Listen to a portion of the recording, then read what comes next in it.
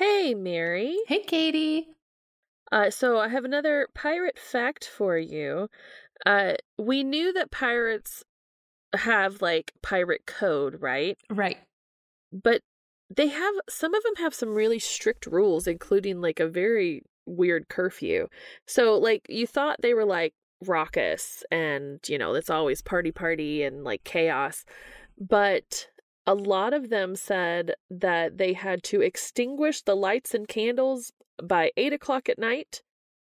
And if any of the crew after that hour still remained inclined for drinking, they were to do it on the open deck. So, in other words, no staying up past 8. Wow. But is this related?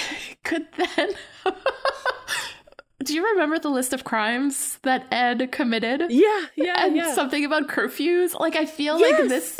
maybe this is linked somehow. I love that. I know. So, they were kind of boring. It's like, God, Dad, sorry, I'm up past 8.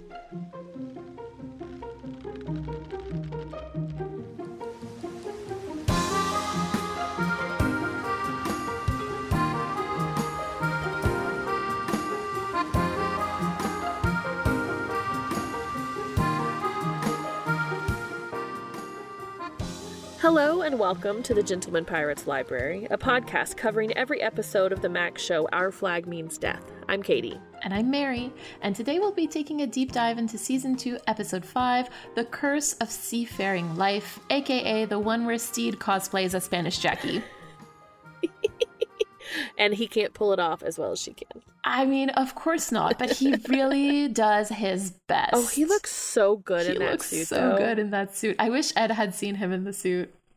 I am so steed-coated, but I was like, oh no, don't actually take it off. Can you just break the curse somehow? It looks so good. Apart from that, do you have any general impressions for this episode? I feel like it paired really well with the last episode, that it's just so, it's completing this trauma, this, it's like they locked everyone in a room and said, okay, you got to figure it out. Yeah, I completely agree with you, honestly. Like, this feels like the reset to how things were is almost complete, right? Like, we have a return to almost like the good old days where the crew is like functional enough. Ed and Steed are back on, and oh boy, are they back on. And Izzy is also blossoming into this like even better character than before, and like Lucius is also moving forward. Like, there's just so much beautiful things happening.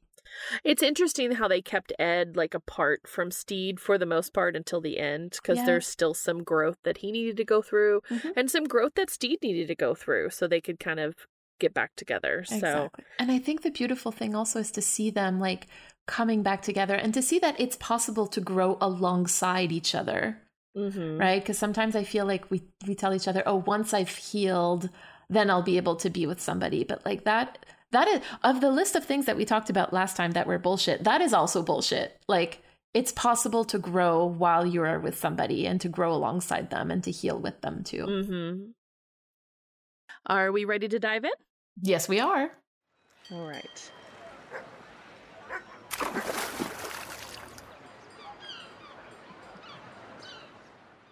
So the cold open takes place out on the deck of the Revenge, where Ed gives like the most typical corporate apology you can imagine, right? Like, meaning he never actually says that he's sorry.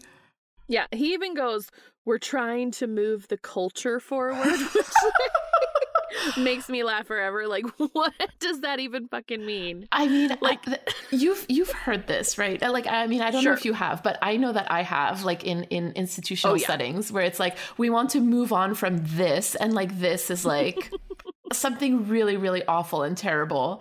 And you're like, but can we really move on from this? Like, what are you talking about? Oh, gosh. I love it so much. It's just those buzzwords. I love that they used that. It was great. Yes, exactly. It was a really good, like, it was making, like, punching up, and I loved it. Now, he does say thank you to the crew for allowing him back on the ship. And this is where we find out that some of the conditions for him to stay on board is that he has to wear a cat collar with a bell on it. And he's wearing, like, a sack. He's wearing a sack, yes. Like burlap. And like, yes. I would like to think that Frenchie sewed it for him. I would agree with that. Or maybe it was a collaboration. Yeah. And he's wearing the cat collar with the bell so that he, and I quote, can't sneak up on people. Which is a lot. So it means he did sneak up on people a lot. I mean, that is my assumption from this information. Right. Also, it's funny that they call it specifically a cat collar, and like the ship has always had a cat for a flag. So yes. So they crowned Izzy the unicorn of the ship, and now Ed is the cat. I love that. I actually love that. Yeah. So Ed concludes his non-existent apology with like, this is a safe spaceship.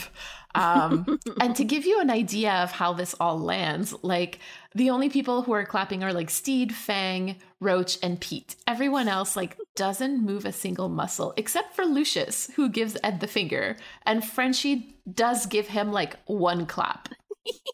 Because he's such like a Frenchie is so like go with the flow. He's like, okay, whatever. Yeah, exactly. But Lucius is such a mood. I love Lucius in this whole episode. He's so great.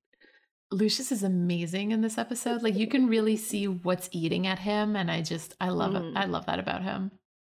So I love that the show can swing so wildly from like one extreme to the other.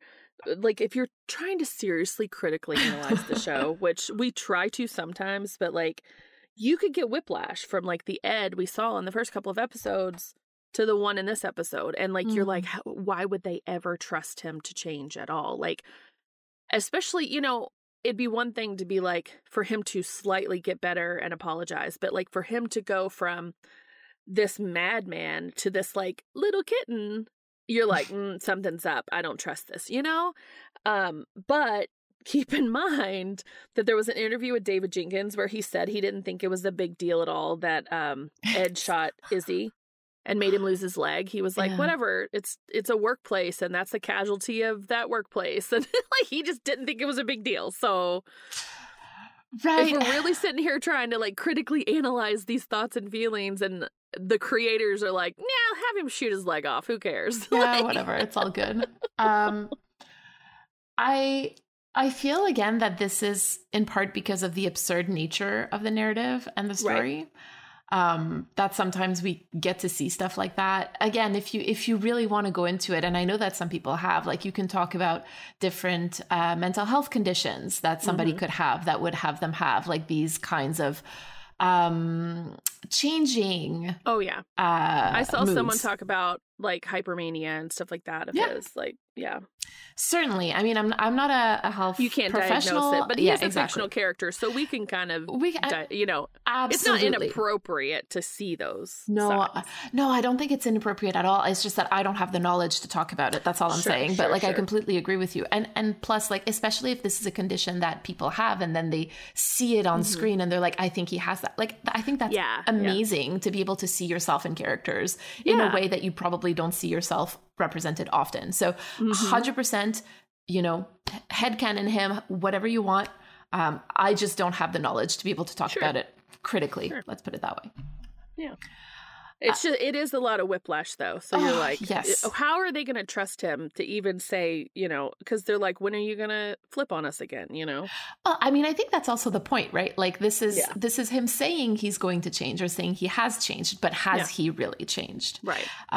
So I think like if we just look at it that way, I think it makes a lot of sense. Plus, like a lot of the crew just don't trust him at all as far as they can throw him, which is not very far, right? So right.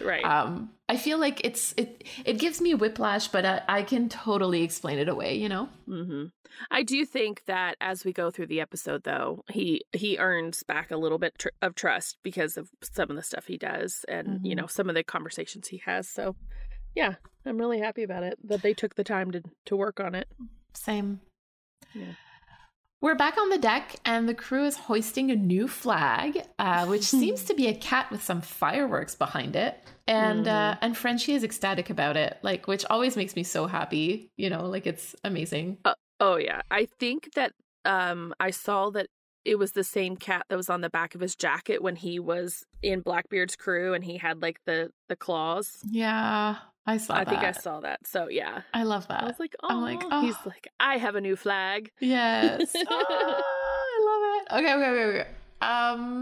Then there's a bit of an altercation between Lucius and the polycule. And by that, I mean Alu, Jim, and Archie, while they're busy cleaning the deck and like they're laughing as they're doing it, right? Like Lucius is just not happy about the laughing.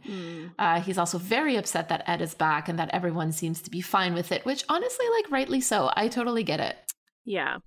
And Archie's comment is really telling. She was like, that's what happens. They just get away with it and we move on. And so like the they and the we. So Blackbeard and Steed are in a different class than they are. That, you know, they're the leadership. They're the top dogs. And Archie just has to go with the flow. That's how you get along in a pirate ship. And Lucius is like, nah.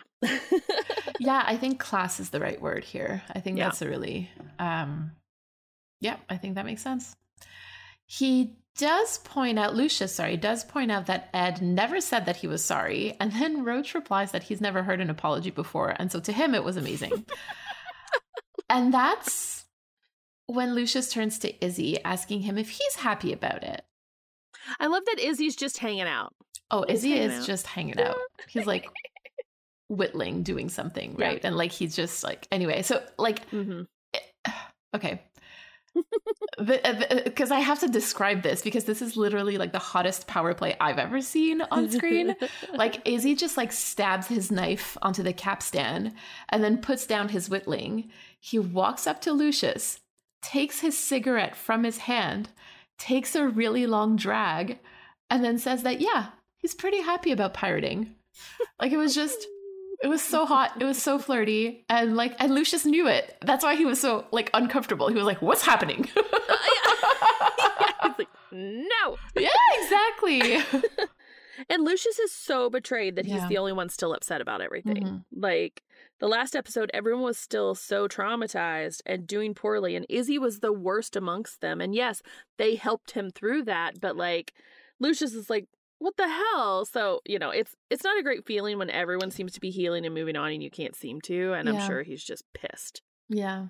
I totally get that, honestly. Like it like you said, it really, really sucks when everybody seems to be moving on and you're like, but I can't forget this. Like this is still actively harming me. And I think that they do a really good job at depicting that because that's very upsetting.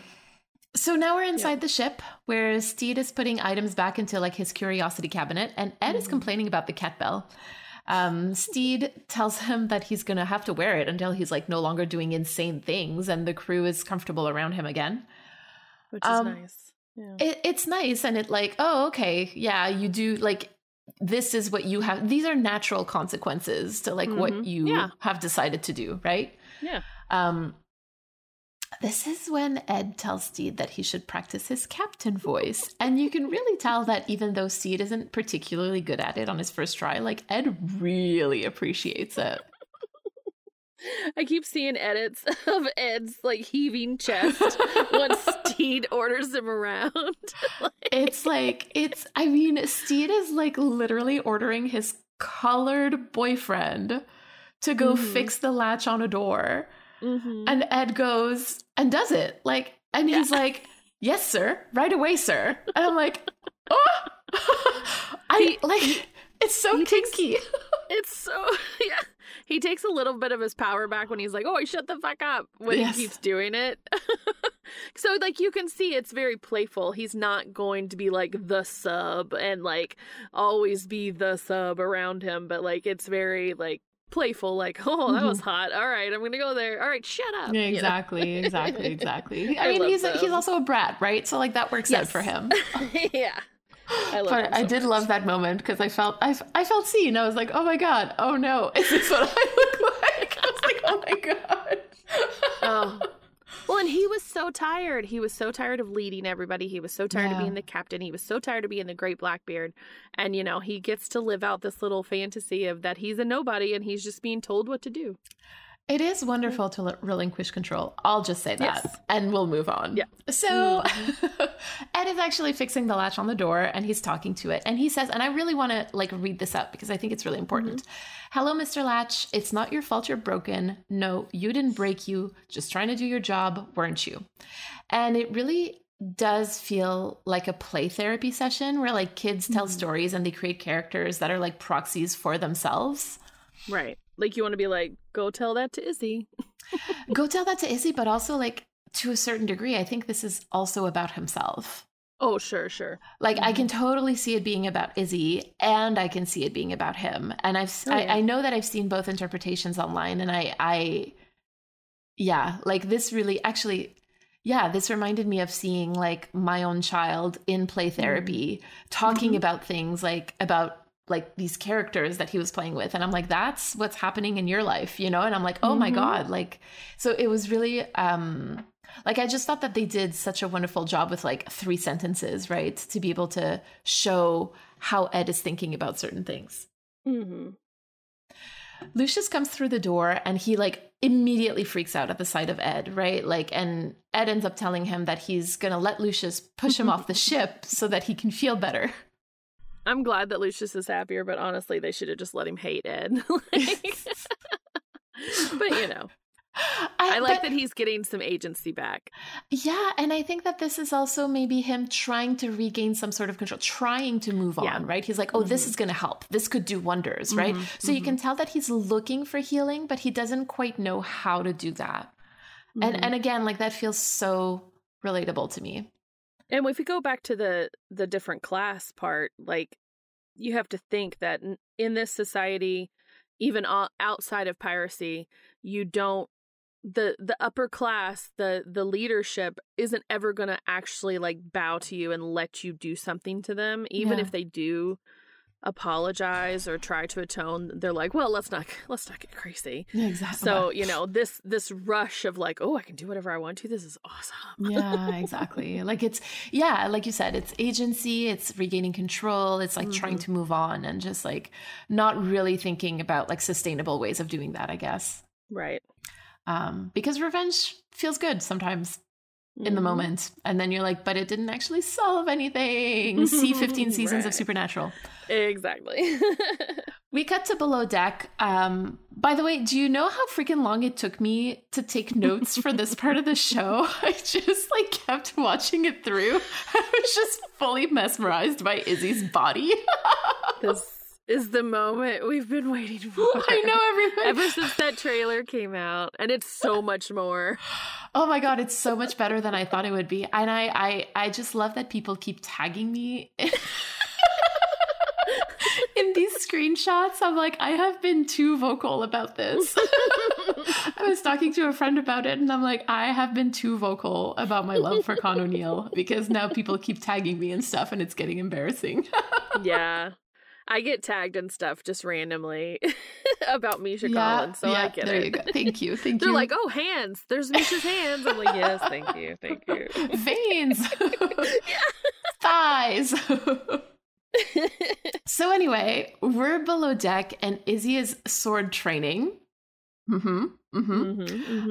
Shirtless, with what we find out later are all of Steed's best candles. Phallic. No. I mean, yes.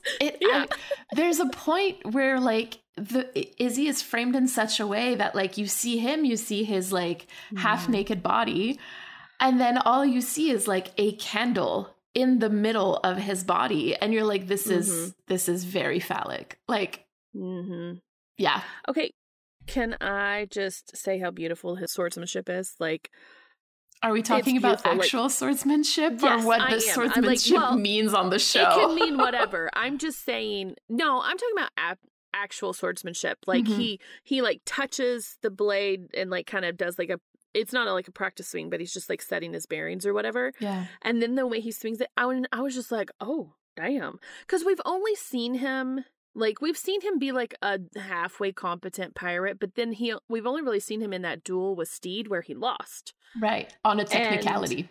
On a technicality. But, you know, it wouldn't be inappropriate to assume he was just merely competent. But he is like an artist. And we see in this scene that, you know, he said, oh, Ed said you taught him everything you knew. Like, he is a beautiful swordsman, not just a competent swordsman. So yeah, it was breathtaking. And the heaving bosom of it all too. Like, oof. I mean, listen, I think you're completely right. Like, he goes beyond competency and into excellence. And again, that can be really kinky for some people. So just competency is sexy. Yeah. Mastery is sexy. Let's move on. I'm revealing too much of myself. So Steed comes down and sees that Izzy is like relearning what he calls the basics with one leg. And I think, honestly, I feel like this speaks to like having to relearn how to be you and how to take care of you, like after trauma. Obviously after disability. So after like physical and emotional trauma, like having to relearn all of those things. And Steed is pretty quick to ask Izzy for help training him. Which is interesting to me because, again, Steed comes to him with respect and distinct lack of disdain that has colored all of their previous interactions. You know, the one where he was on Susan's ship was a little bit of an outlier because he had found out that Ed was dead and, you know, and that was maybe like a transition into not hating him, but like to come to him and be like, train me, help me, I need help. You need to, and he even said, you know, and you're going to talk about it later where he says that, you know, Blackbeard says, you know, you taught him everything he knew. Yeah. And I just wonder how much he has discussed Izzy with Ed, you know, like how because he wasn't witness to him. Now, of course, he was witness to him having lost his leg, but his true breakdown happened while Steed was at the dinner party. So, like, I just wonder how much the persona of Izzy has changed in Steed's mind, because he seemed to hate him before. So, yeah, I mean, so we talked a little bit about how we very briefly mentioned how, you know, Ed was jealous of Mary Bonnet because she was like Steed's ex or wife or whatever, and how maybe there could have been a little bit of that too with like Steed and Izzy. And again, like, I'm not saying that this is the correct answer, but just this is how I think about it.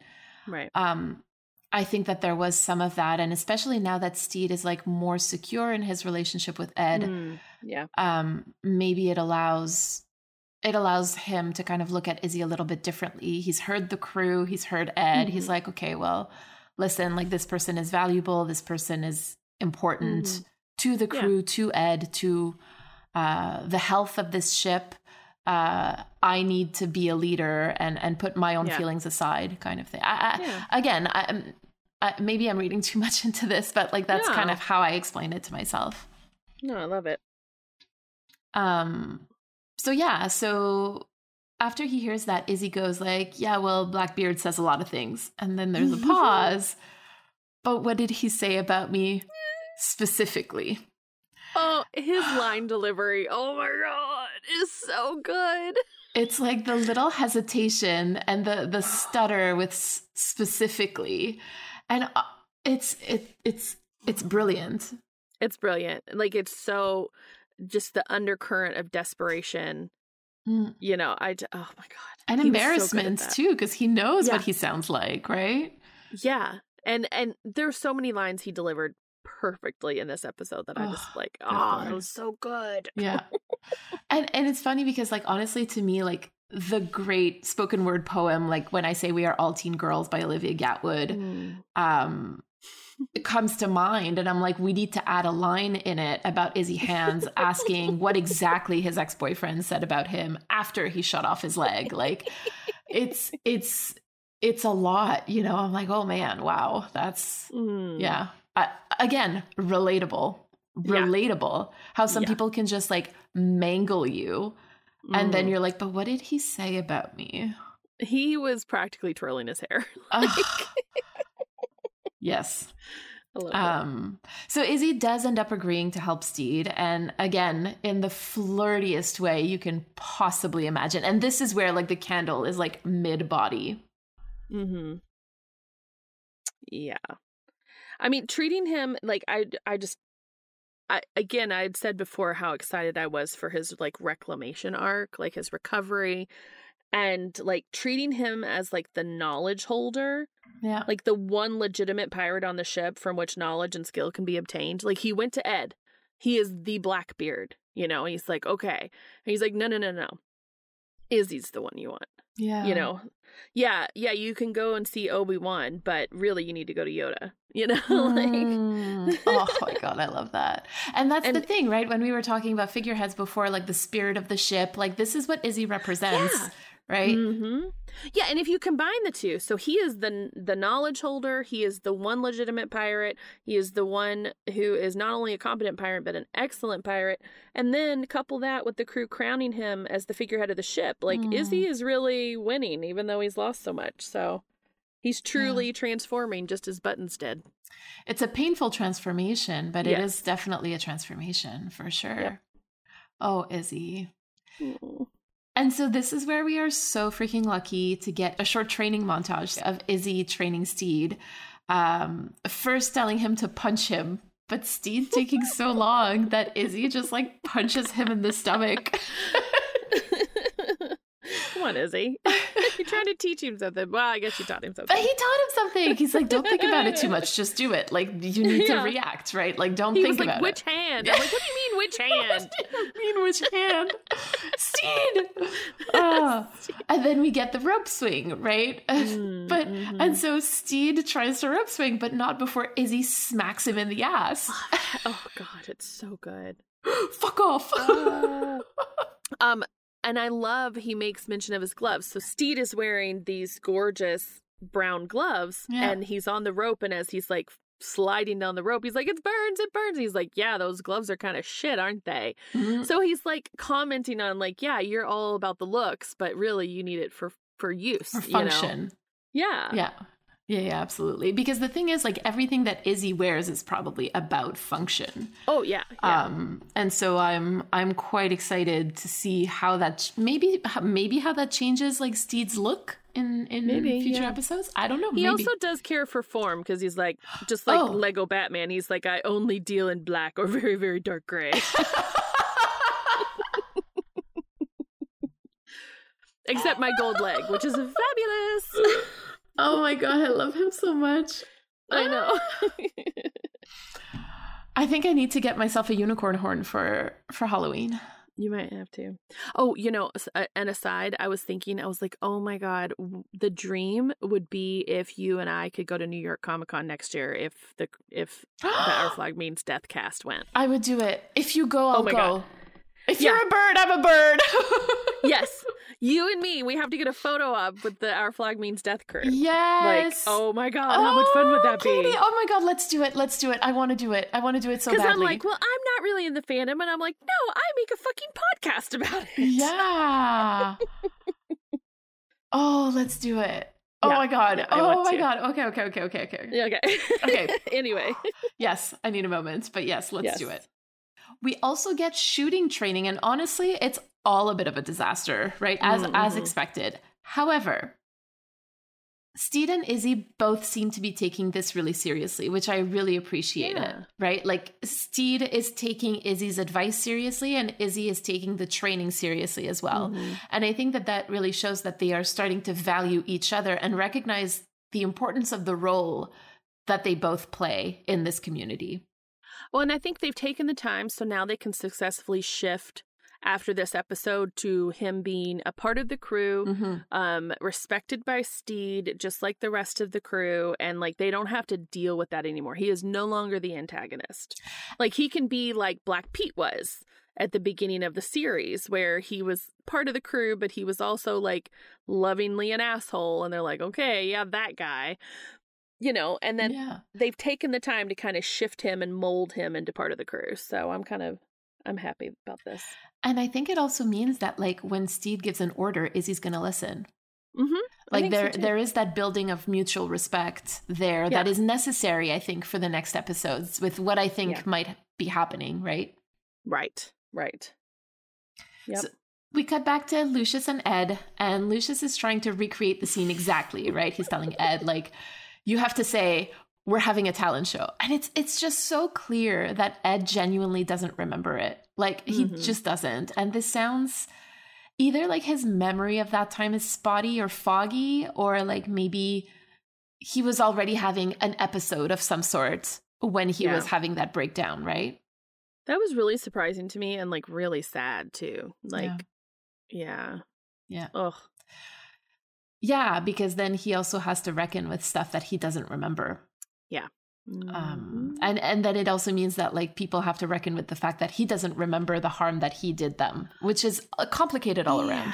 That is complicated. Yeah. Because you're like, well, can I blame the person you are now, even though you weren't lucid to remember? Like it's my father had encephalopathy when he was sick, and it was a few months before he passed, and he said some pretty awful things. It was actually really sweet to me, which was sweet. You know, like you can always tell people's nature when they're in pain or like have like some sort of dementia. And like, he was always really sweet to me, but he was like mean to other people. And like, he would like say he was going to he said one time that he was going to hit me. And I'm like, you've never hit me a day in your life. You're not going to hit me now. And he was like, well, I might. And he'd like grit his teeth at me and like talk through his teeth and get really angry because all he wanted to do was go home, you know. And I'm just like, okay, Dad, you know, you can't do that. But like, it was really difficult because I told him some of the things I mentioned briefly, like, oh yeah, you did this thing that was kind of funny, but really it was horrifying to him because he didn't remember it. Yeah. And he was like, oh my God. And I'm like, well, okay, I'm not going to mention anything else that happened while you weren't lucid because it's just going to be painful for you, you know? So, yeah. But of course, he's not Ed. So no, there you go. Ed and I needs think to know, but it certainly adds a different level of complexity when it's Ed, because like, even then he's like, no, you know, just earlier he says, oh, fuck no, I wouldn't apologize for anything. But then, so you're like, okay, well, you don't even really care, right? But then again, is that just a defense mechanism a la like Dean Winchester, you know? Like, right. So it's, I don't know. It's tough. Or is he, like, if he truly knew what he did, would he be apologizing? Yeah, you know? I think that's a really good question. Well, I mean, I think we sort of get an answer to that a little bit later in the episode. I think so. Yeah, I think so. So Lucius does end up pushing him off the ship, but we can immediately tell that, like, surprise, surprise, it doesn't really solve anything for him, right? Like, I think in the most predictable move ever, you know, he's like, oh, you know, not healed by the fact that he pushed off Ed from the ship. I mean, he said it felt good, but like, like, especially like Ed's climbing back on the ship, he's safe, you know? Right. There you go. Yeah. Yeah, so like you said, Ed is trying to get back on the ship, but then Fang is just so happens to be on a dinghy going fishing, and he asks Ed if he wants to go with him, and Ed agrees. Yeah, and for as traumatized as Fang was, he's totally fine with Ed now, which I was like, what? And they kind of explain it later. They do. But it was curious to me but they're so cute together. I don't even care. Well, there you go. I think one of the cool things that like this story does is that like it of course it cares about continuity, but it also doesn't sacrifice growth and possible like character development just for the sake of quote unquote realistic continuity. And I really appreciate that because it allows them to do a lot more with the characters that they do have. Right. And like, just like you said last episode with Izzy, like you need community to heal. Yep. You need the love and support of a community. Ed needs community to heal. He needs to be able to, and sometimes that means just acting normal so he can see again what normal's like. Mm-hmm. What being just chill and just doing a normal thing like catching fish is like, that can be so much more healing than, hey, let's talk about these things, which they do. Mm-hmm. But Fang opened the door for him. If Fang was like, no, I don't want to catch fish with you, then they would have never had that conversation. Mm-hmm. So yeah, it takes a lot for a person to open that door and say, no, let's go do a normal thing, and then maybe we'll be able to talk this through. So yeah. Well, because the thing is sometimes like when you're just talking without an activity, like it puts a lot of pressure on like saying the right thing and like what is being said. Whereas when you're doing an activity, it sort of allows for the feelings of to maybe the words to not be the main focus. Yeah. Right. So that you can be a bit more free with your words. Right. Like that project you did with exactly. the Men in Pain. Yeah. Yeah, that's it. I mean, I always come back to that because it was a project about masculinity also, right? Yeah. And like a lot of it had to do with deconstructing toxic ideas of masculinity. And it just happened naturally with the group. And that's what they're doing, right? And it shows that it works. It's a thing. It's real. Yeah, that's so nice. We cut back to Steed and Izzy is basically telling Steed that, like, he amazes him because he's met so many better men than him, but they're all dead. And I quote, "And somehow you're still alive." I love him. I love that the scene starts with, "I think you're amazing, fascinating." And like at first I was like, what? Like, has Steed won Izzy over? Like, through this training montage? And Steed says, "Go on." Which, Steed, please. Like, but then Izzy gets in with a cutting remark. So Izzy is skilled not only in Ed's world of fighting, but also in Steed's with cutting remarks. So an artist with the words. I feel like the word artist keeps coming back, which I absolutely love. And I do have an agenda about. But yes, truly an artist. Artist with the sword, artist with the words. Love it. And with a knife. Yeah. This is where Steed reminds him that he beat him in a duel, and Izzy gets so riled up about it, which I absolutely love, right? He's like, on a fucking technicality. Like, he gets really mad, and you get that, like, that glimmer of old Izzy that gets really riled up around Steed, right? Either way, Steed decides to go on a raid. And the thing is, like, the second that they get on the ship that they're raiding, they see that everyone is already dead, and there's, like, a pentagram painted in blood on the deck, right? I like that Steed was the first one over, and like, he was really enthusiastic, and there was no real danger. And I love that Black Pete goes, "They must be really into geometry." I have to tell you that when I saw that, I was like, there's truly no peace. Like, just supernatural will follow us wherever we go. Really what is happening? And the salt line later. I know. Oh my God. It's a lot. It was a lot. This episode was a lot. So they're told by a dying priest that like everything on the ship is cursed, and it really freaks everybody out, right? Particularly Jim, but everybody. Steed does manage to punch out an assailant thanks to his lessons with Izzy, and he's so cute. He goes like, "Izzy, did you see that? I did a punch." Oh, I can't. I love it. He's so proud of himself. I love it. And he also finds this gorgeous velvet suit, red velvet suit, which, let's be honest, is very Spanish Jackie coded. Yes. And God, he looks so good in that suit. He truly does, though. Oh. Like, I you know, if they said, "Oh, I'm going to put Steed back in a suit," I would think that it was the outfits that he wore in season 1 where he looks so flouncy. And it's not as flattering. And this is just, it's a handsome suit. Oh. Yeah, absolutely. He looked amazing in it. Back on the Revenge, Steed and the crew are drinking champers to celebrate the raid.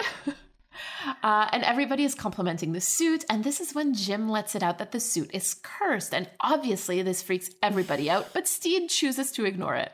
Oh, I love it. He's so ridiculous. He's like, no, this is fashion. Oh my God. That supersedes everything. Yep. He's like, I don't care. Kind of like what he did with Ed, right? He's like, I don't care what you think. I will do what I want. Like, I will bring my boyfriend back on this ship, even though he like almost killed all of you, you know? Like, and it's the same with the suit. He's like, yeah. No, I don't care what you think. I'm bringing that suit on because I love it. Like, he is drunk with power, this man. Which I kind of love about him, actually. Yeah. I think it's really funny. It is funny. It's a good dynamic for them to play off of, where he's just bumbling, oblivious. Right. Yeah. We cut to Steed's quarters, and Izzy is like just there, like lounging, whittling. Like, I'm eating glass. I can't. He's just he's just in there all episode. He's just in Steed's stateroom. I can't. Yeah. And like not like invited or anything. He's there when Steed gets back. You know what I mean? Like, it's just I love it. So while Steed is admiring himself with the suit on, which honestly, again, like to me, just brought back the dress up episode with Ed, you know, like there's an intimacy about it that's just easy and lovely. And Izzy is there because he wants to be there, and Steed clearly welcomes him there too. Mm-hmm. And he's like clearly first mate to Steed now, I think. Yeah, now of that course. Buttons is a bird, it's kind of a no-brainer to pick Izzy as the bird or the unicorn. Let's pick the bird. The unicorn. No! Right. What did I say? I do love that at the beginning of the episode, we failed to mention that Roach asks if Button really turned into a bird or did Ed kill him? Mm-hmm. Which they have no proof of that, so, you know. I mean, honestly, like, it is a tough thing to fathom, right? Like I have to say that if somebody came to me and was like, oh yeah, this friend that you have that like has been living with you for this many like years has turned into a bird while they were hanging out. Yes, while they were hanging out with this person who is known to kill other people. Like I think that I would like probably not believe that either. Right. Yeah, I agree. So Izzy tells Steed that he's going to have to get rid of the suit because even though he doesn't believe in curses, like the crew does, and a curse is a curse, and once it takes hold, well, then it takes hold.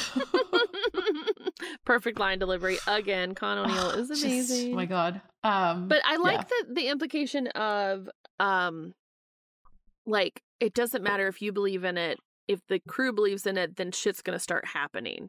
Yes. Like it's not going to matter because it's the power of persuasion. It's the power of connecting things that aren't necessarily connected just because you believe it to be so. Mm-hmm. And it's just not worth the poison that's going to come through this ship.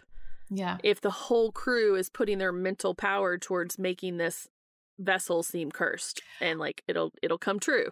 Absolutely. If you believe it, it'll come true. It's a tulpa. It's a tulpa. No, but really though, it really is. And like if we even take a step back from the ship, because I think like you really nailed it in terms of like the implications for the ship. But if we take a step back from that for a second, like it took me a while to really get what the writers meant to do in this episode, other than just like feeding us some like flirty shirtless Izzy. But I think that this line is really the key to the message in this episode, where like it has to do with the stories that we tell ourselves about ourselves. Like if we believe that we are unlovable or broken or cursed, and we keep telling ourselves that all the time, then it doesn't even matter if we are any of those things or not. Like it matters that we believe them. And sometimes like it's so important to realize that in order to break the curse, so to speak, like we need to realize that we're the ones putting it on ourselves. Right. Like Ed doing normal, humble things is reminding him of his humanity and letting him connect. Izzy doing command first mate things is reminding him of his former strength and excellence, and it's benefiting the safety and comfort of the ship as a whole. Like people are healing, the captain is getting better at leading, like they're really being cohesive as a ship. Yeah. Because they're breaking these curses.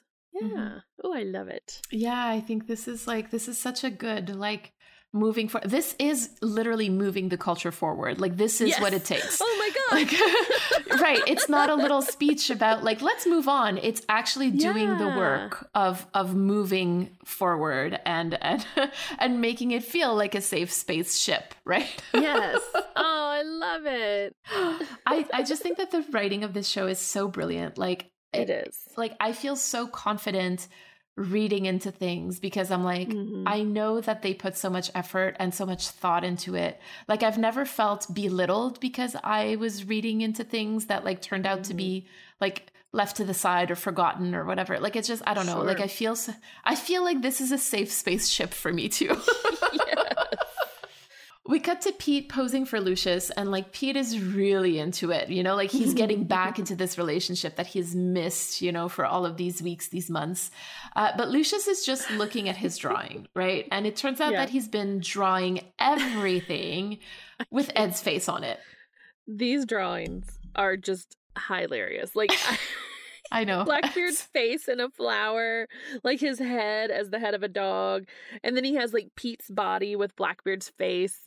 And I think the props people shared some extra ones because I've seen one floating around with like Blackbeard's head on a seahorse. Yes, I've seen that too.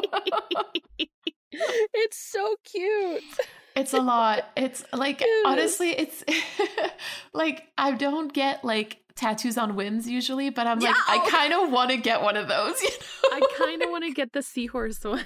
The seahorse is so funny, but the dog is so cute. funny. Because like it's a little dog too. Yes, like it's exactly. I think that's the beautiful thing about it. I love it.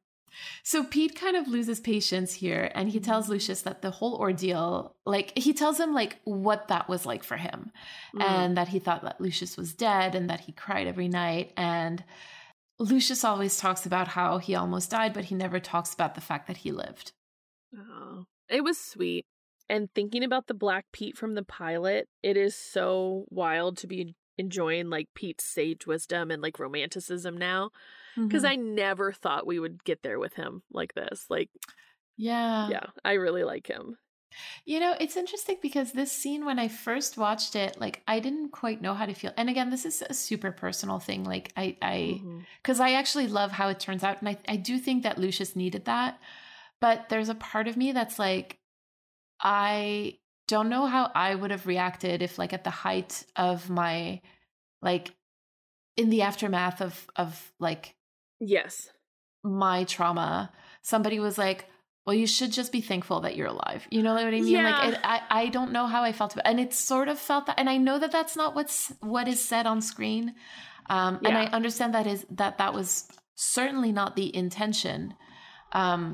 And that we do need Lucius to move on in order for the show to move on, for the culture to move forward. But like, I like, this was a little bit iffy to me personally.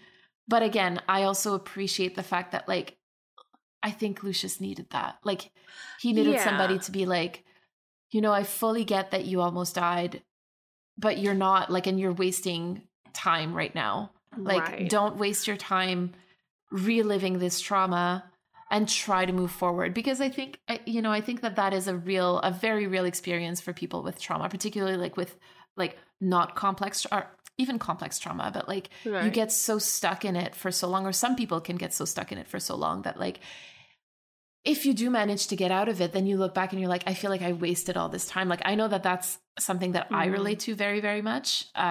So yeah, I feel conflicted about that, because I'm like, I don't know how I would have received it, but also I know that I would have needed it, you know, like, so it's tough. Yeah, I get that. I think sometimes this, some of the points are, they lose some of their nuance because it is only a 30-minute show and they can only shove so much in there. Yeah. And they kind of try to act like, because if this was like years in the future, you could be like, oh, okay, yeah, Lucius needs to move on. Like, but this literally happened like last week. So, you know, like, yes, hello. But I think also there's something to be said about the romantic partners or even life partners of the traumatized person, and how it is difficult for them to constantly be like, yeah, I hear your trauma, but like, can we move forward in our relationship? And like, you're stuck in this place, and I get that that's so hard for you, but like, we need to move forward or else I can't move forward, you know? Yeah. Oh, absolutely. So, yeah, totally. And that's why I'm saying I'm conflicted, because I see what it's doing and I see the need for it. But I know that would have been very difficult for me to hear. And maybe that's the whole point. Maybe that's the whole point of this. So, and maybe it's like, with love, you need to move on. Okay, now, like, that's my opinion. And now I'm going to give you the space to do that or not do that. And like, I'm just trying to like gently guide you towards what I think would be helpful for you. But obviously this is your choice whether you do that or not. So absolutely. No, for sure. And I mean, I do love the outcome of this. So there you go. We cut to what seems to be the Polycules' bedroom. So again, like, just to recap, that's Jim, Olu, and Archie. And I said last episode that we were going to talk more about the fucked up sleeping arrangements, and we're here. Because, like, we agree that this is their room, right? Like, yeah. I mean, Archie has fallen in with Jem and Oluwande very well. Just like Oluwande and Archie do not seem to have any ill will or animosity towards each other. They are a trio now, or a triad, as far as you'd see it. Yeah. Well, and so like that's the thing. Like they're on the bed holding hands in the salt line, and I'm just like, this is what it is, right? Again, like knowing that the show always shows us without necessarily telling us.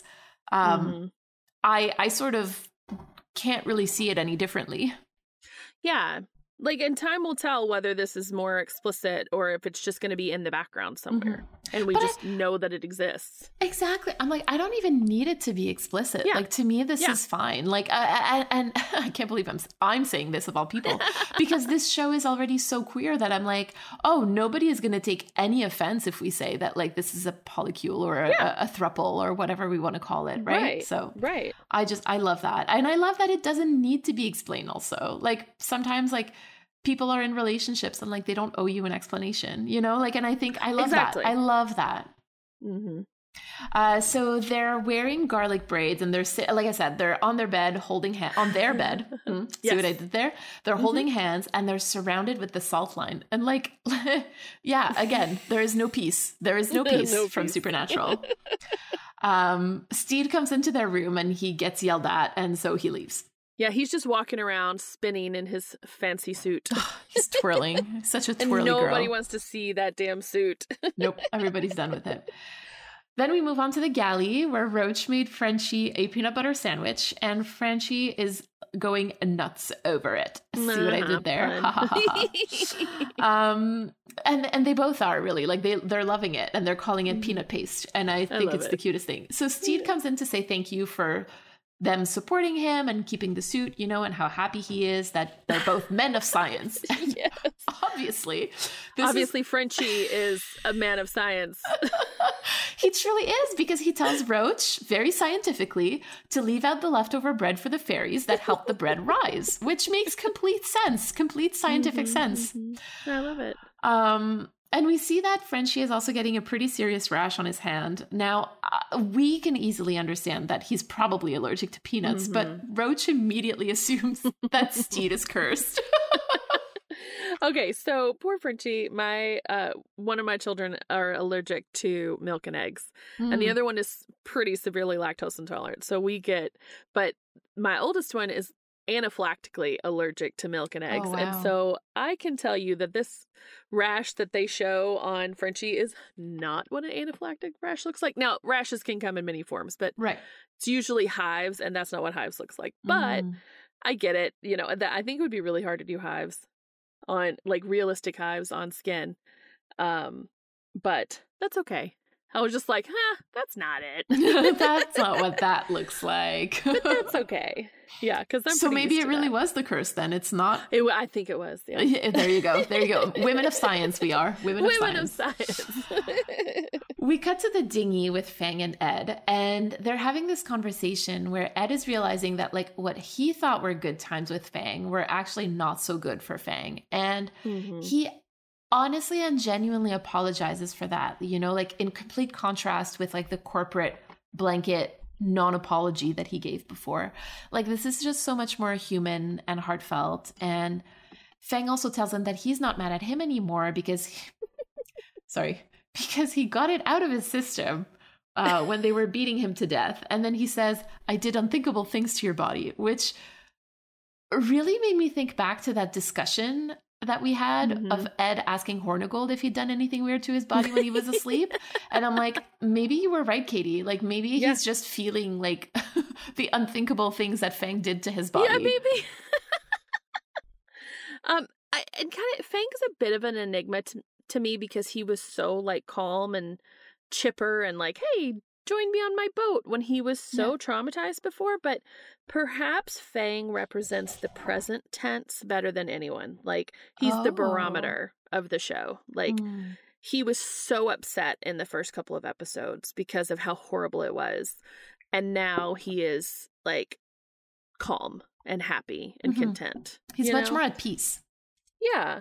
And I think his physicality grants him a luxury, like, as horrible as Blackbeard was to everyone and as touchy as this conversation could be, they're completely alone in the dinghy, and it could go really poorly really quickly for Fang. Mm-hmm. But, like, Ed is stripped of any of his trappings, and, like, Fang could easily physically overpower him. So I think I talked last season about how, like, you have different forms of, like, power. Yeah.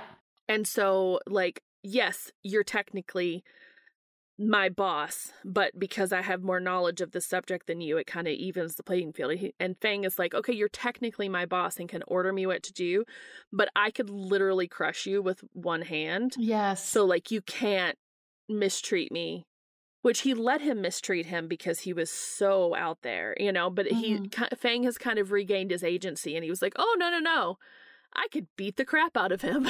Right. Yeah. So Fang feels confident in speaking plainly because he's like, oh, no, I remember that I could just crush him if I needed to. Mm-hmm. Yeah, it's the fact that, like, he's not, it's also the context, right? Where he, like you said, they're alone in the dinghy, away from the crew also, which I think that having private conversations really changes dynamics, especially when you're talking about harm done to you. Because, like, I think that when you're talking to a group of people, like, you're always going to, or in front of other people about stuff that you've done wrong. I think it's human nature to feel defensive immediately. And if you are somewhat less healed, right? Like, if you're a little bit more human, quote unquote, then you're going to feel really defensive, right? Yeah.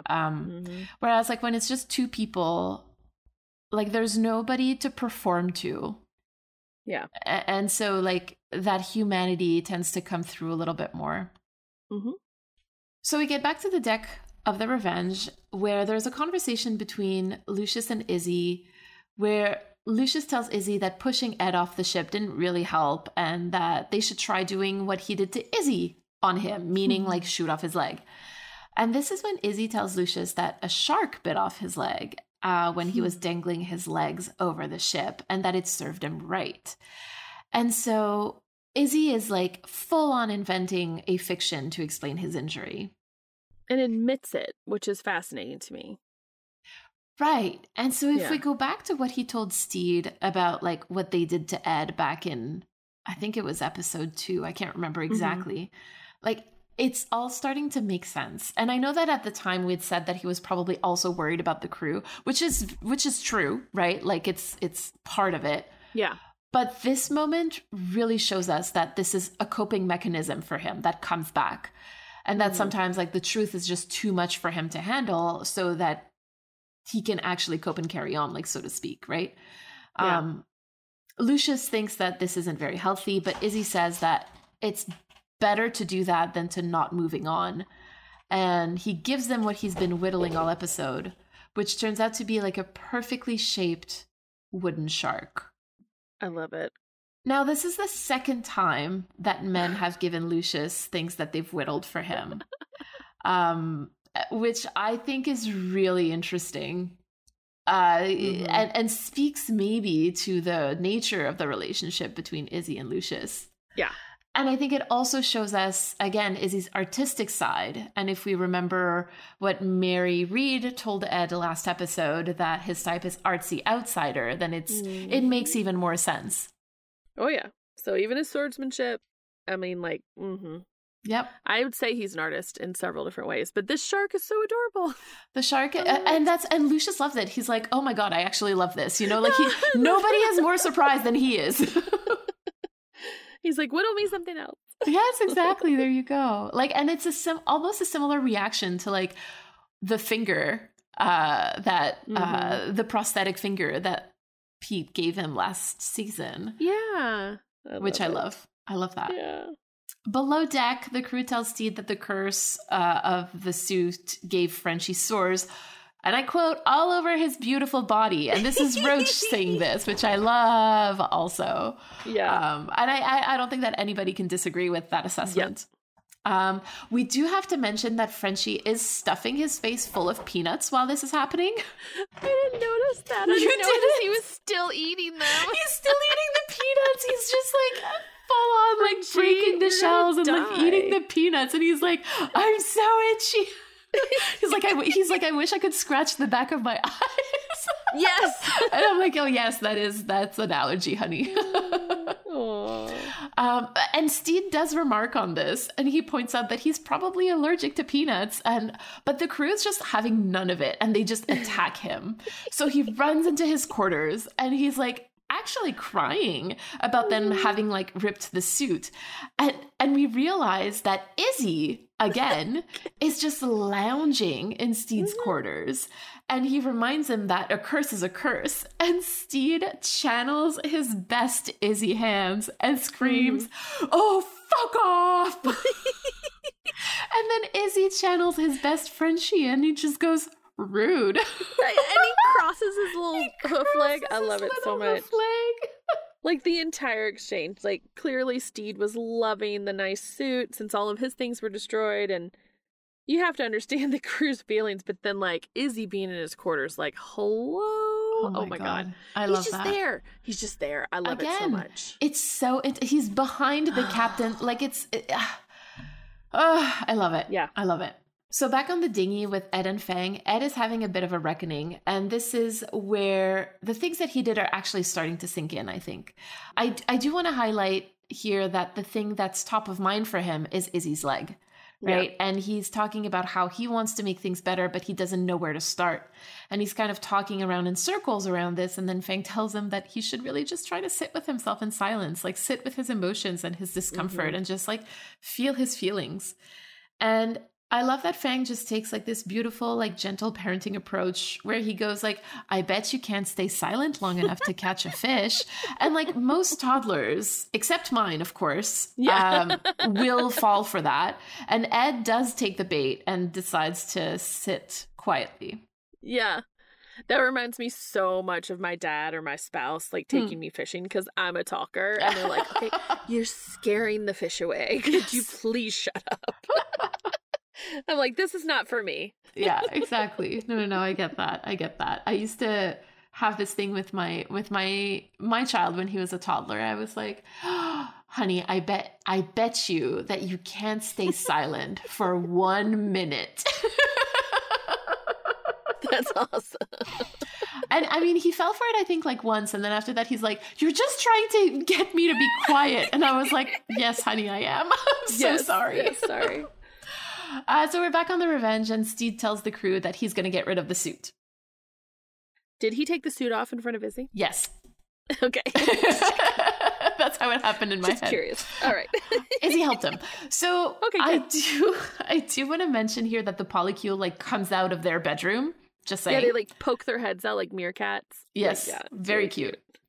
And after some encouragement from Izzy, Steed like relents and finally says that yes, the suit is cursed, and he leaves it up to the crew to decide what to do with it. And again, I think that this really shows that Steed really values Izzy's thoughts and his advice. And the crew decides that they're going to pawn off the suit to somebody else.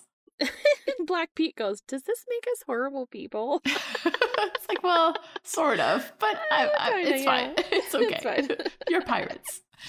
We cut to Steed and Izzy and the crew. They're doing another raid, and this moment is lovely because like they're all working together now, as opposed to like the suspicion that they had of each other in the last episode, and even now, like even this episode with like the curse and whatnot, right? Yeah, that's all gone. And I love that. Yeah. You've got Steed like complimenting Izzy's swordplay, which oh my god, don't even get me started.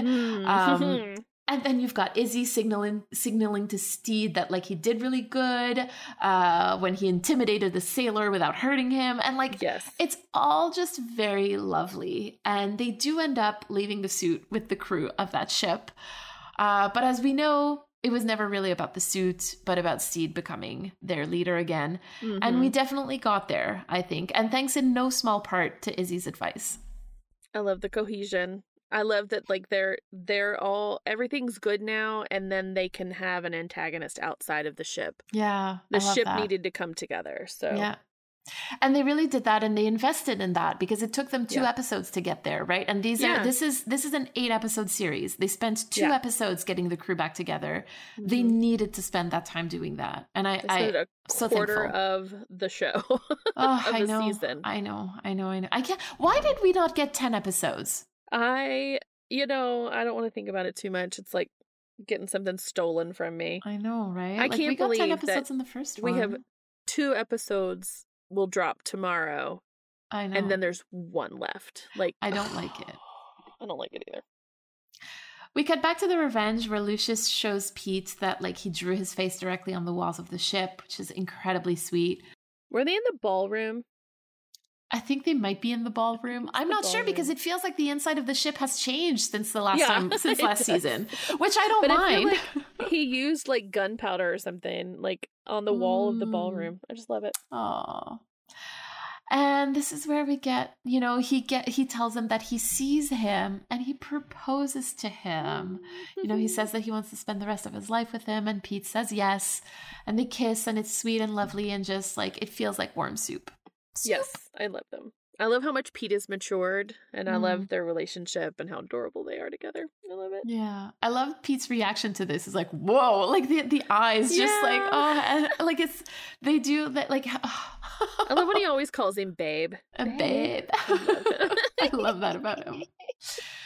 We cut to a beautiful moonlit scene where Ed is telling Steed the tale of him catching the fish. And I love the language that he uses here. He's like, man versus beast. I'm the man. The beast was beneath the sea. Like, I just love that he felt that it was necessary to specify that he was the man and not the beast, which knowing how like he sometimes thinks of himself as the Kraken, it makes complete sense here, right? Like he wants to make sure that Steed knows that he's like reclaiming his humanity after sitting quietly with himself. And I just love that for him. Yeah, that's really sweet.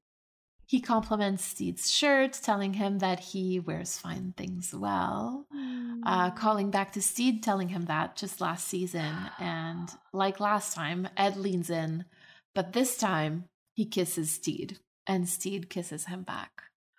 And Ed does this little shoulder shimmy, like this little uncertain but also determined move. And I love how real it is. Like, he just, oh my God, it's so cute. It's really sweet because he's like indicating that this is what he's going to do. He's like, I'm going in for a kiss. Like, and that's the thing. Like, if you compare it to their lack of kiss last season in the moonlit scene where he moved forward and he didn't go for it. Yeah. If you also compare it to the beach kiss where Steed is like trying his best to like hold on to dear life, like here he really leans into the kiss and he unmistakably kisses him back.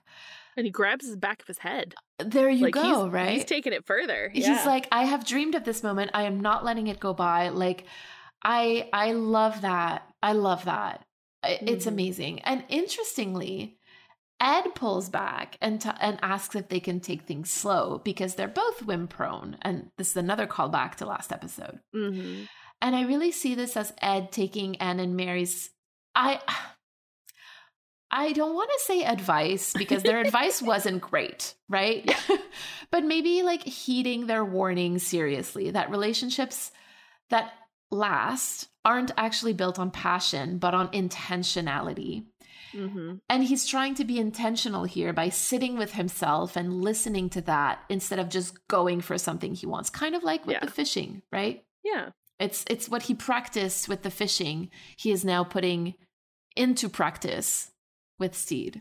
Oh, I love it. So Steed agrees with him and he takes his hand, asking him if that's all right. And again, like beautiful display of like asking for consent here, which I absolutely love, and checking for boundaries, right? Like negotiating those boundaries, which absolutely love. And Ed says that it's perfect. So we definitely see like a desire for connection here. Like it's not just a mindless desire, right? Like I love that for them. Yeah, I love their quiet intimacy. Like when I love how connected they are. They both like walk off having like a sweet little conversation. They both want to be together. They both know that the other one wants to be with them. Like, I love the assurity there. There's no like, oh, does he like me as much as I like him? Like, they both love each other, and I love it. I also like, this is the second time that the episode ends with them just like walking off together, right? Like in a row. I said it last episode and I'm saying it again, but I love that. I love that it's like how much they're building their relationship based off of their friendship.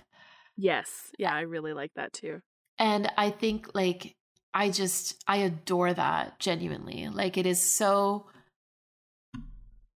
amazing to me. Like it's it's what I want. Right? Like, so I think it's great, which I get for some people, it's not what they want. And so they might not see it as that great, but like, I love that. I absolutely love that. Like my spouse and we've been together for it'll be 22 years in December. Wow. And and we have lots of conversations, and like a couple years ago, we were having like a very serious conversation, and I'm like, you're my best friend. Like, you're the one I tell everything to. You know everything about me. Like, of course you're my best friend.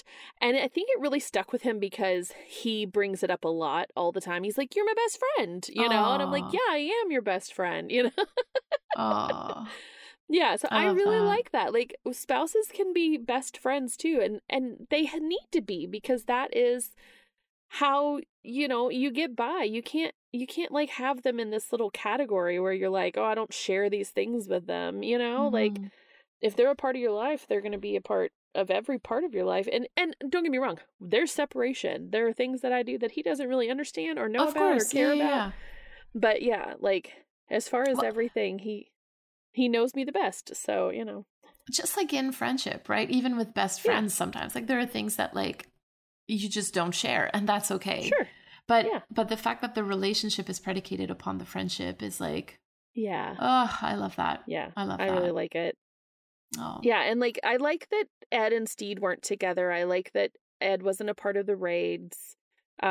He was able to just be gentle and quiet over on the ship, even though like there was all this stuff going on outside of what he was working on. And that Steed got a chance to shine with Izzy, because that dynamic just wouldn't have worked right away. It'll work now.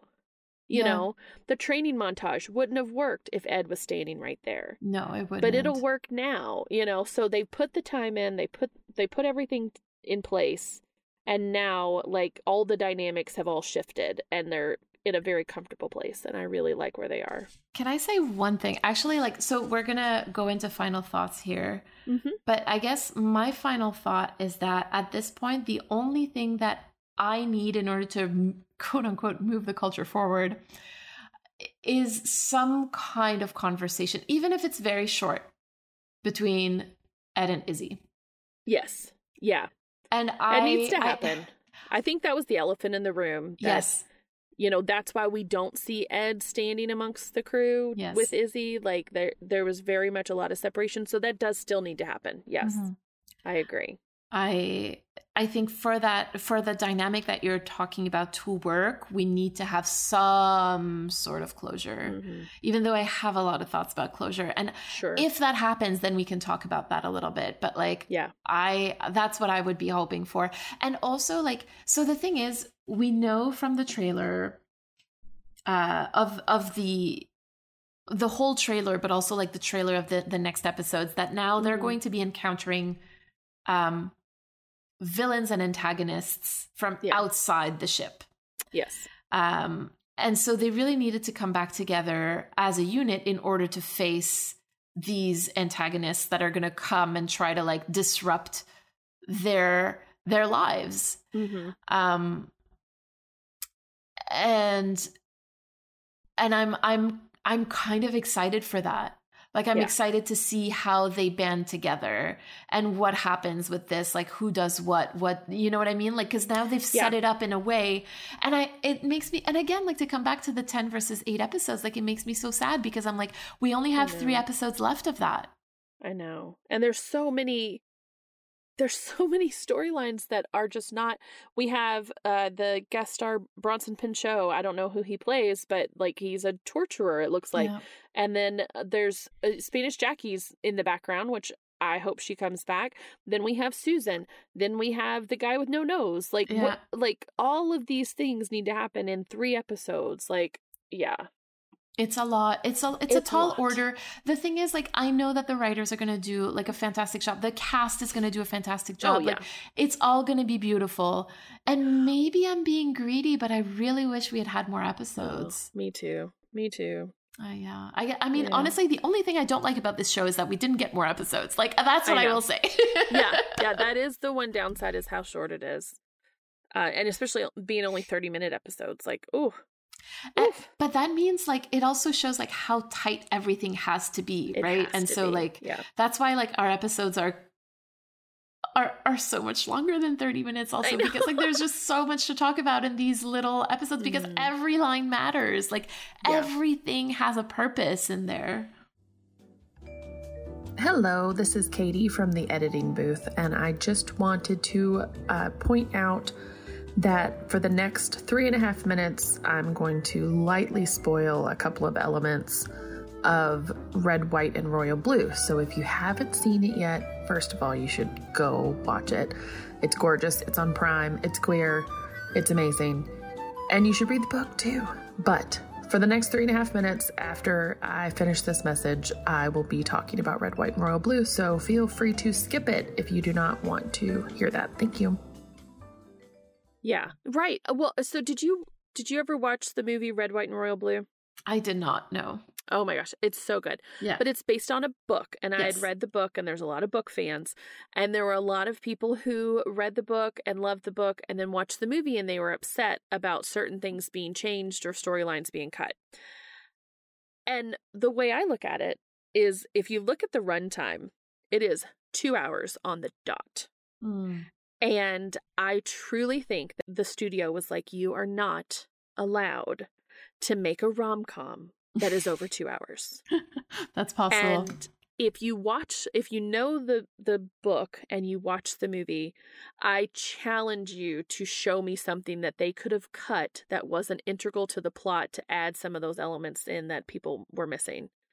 Because it is so tight. There is not one single second that isn't integral to the plot, which I like shows. I like movies and shows that have scenes that aren't integral to the plot, but I just think there was so much story to be told, and they were probably given the parameters of, you better not make this over 2 hours. And if you look at the runtime, it is exactly 2 hours on the dot. And I'm like, oh, okay, that's what happened. I mean, I feel like that's also like a common discussion point when people talk about like TV or film adaptations. Like, people are never happy with them, but the thing is that people tend to forget also is that like written media and visual media are two different things. And that like film storytelling or TV storytelling is just not the same as writing, and you cannot tell exactly the same thing the same way with one media or the other. And like that's just something, that's my little gripe with people who are always upset with those adaptations, because like you have to find other ways of telling. Right. But it was valid because in the book, one of the characters has like a bisexual realization, and in the movie he just already knows he's bisexual, and so it was very meaningful to people for him to go through that journey. And so as like the first queer rom-com, like everyone was looking forward to that, but again, it would take up a lot of time. And what's funny is we realized that since like it's his point of view, that he was bisexual this entire time. He just was lying to himself. Because like you find out later, he's like, well, you know, when I used to sneak into Liam's bedroom at night, and I'm like, oh, in high school you were okay.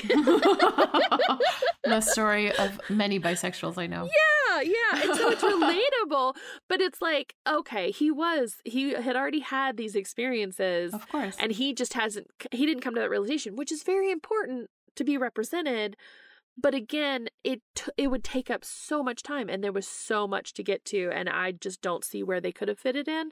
But, you know, that's when you go back to the studio and you're like, I need 2 hours and 15 minutes, man. Give me an extra 15. Yeah, exactly.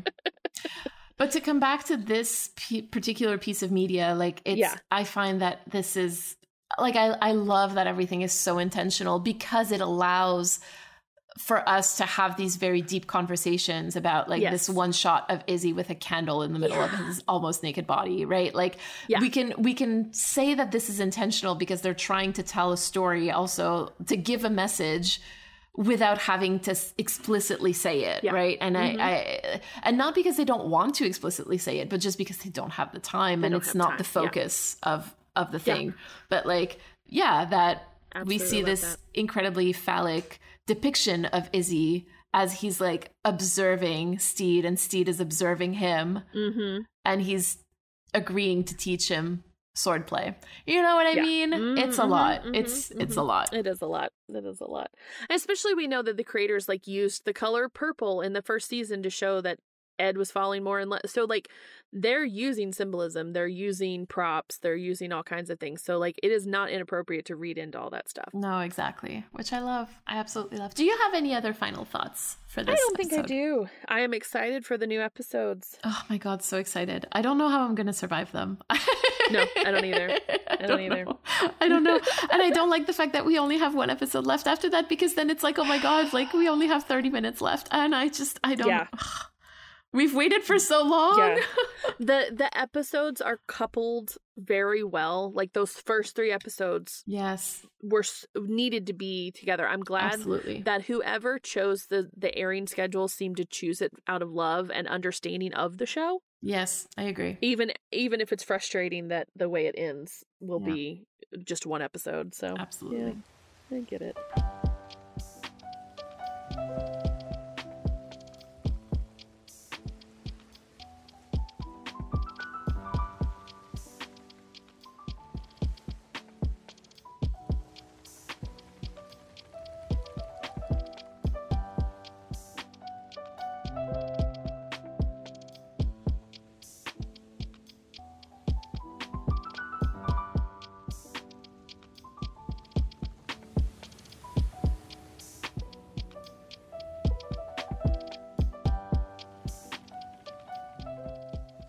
Thank you for visiting the Gentleman Pirates Library. Please do wash your hands before reading. Who knows what kind of dirt you found on the deck.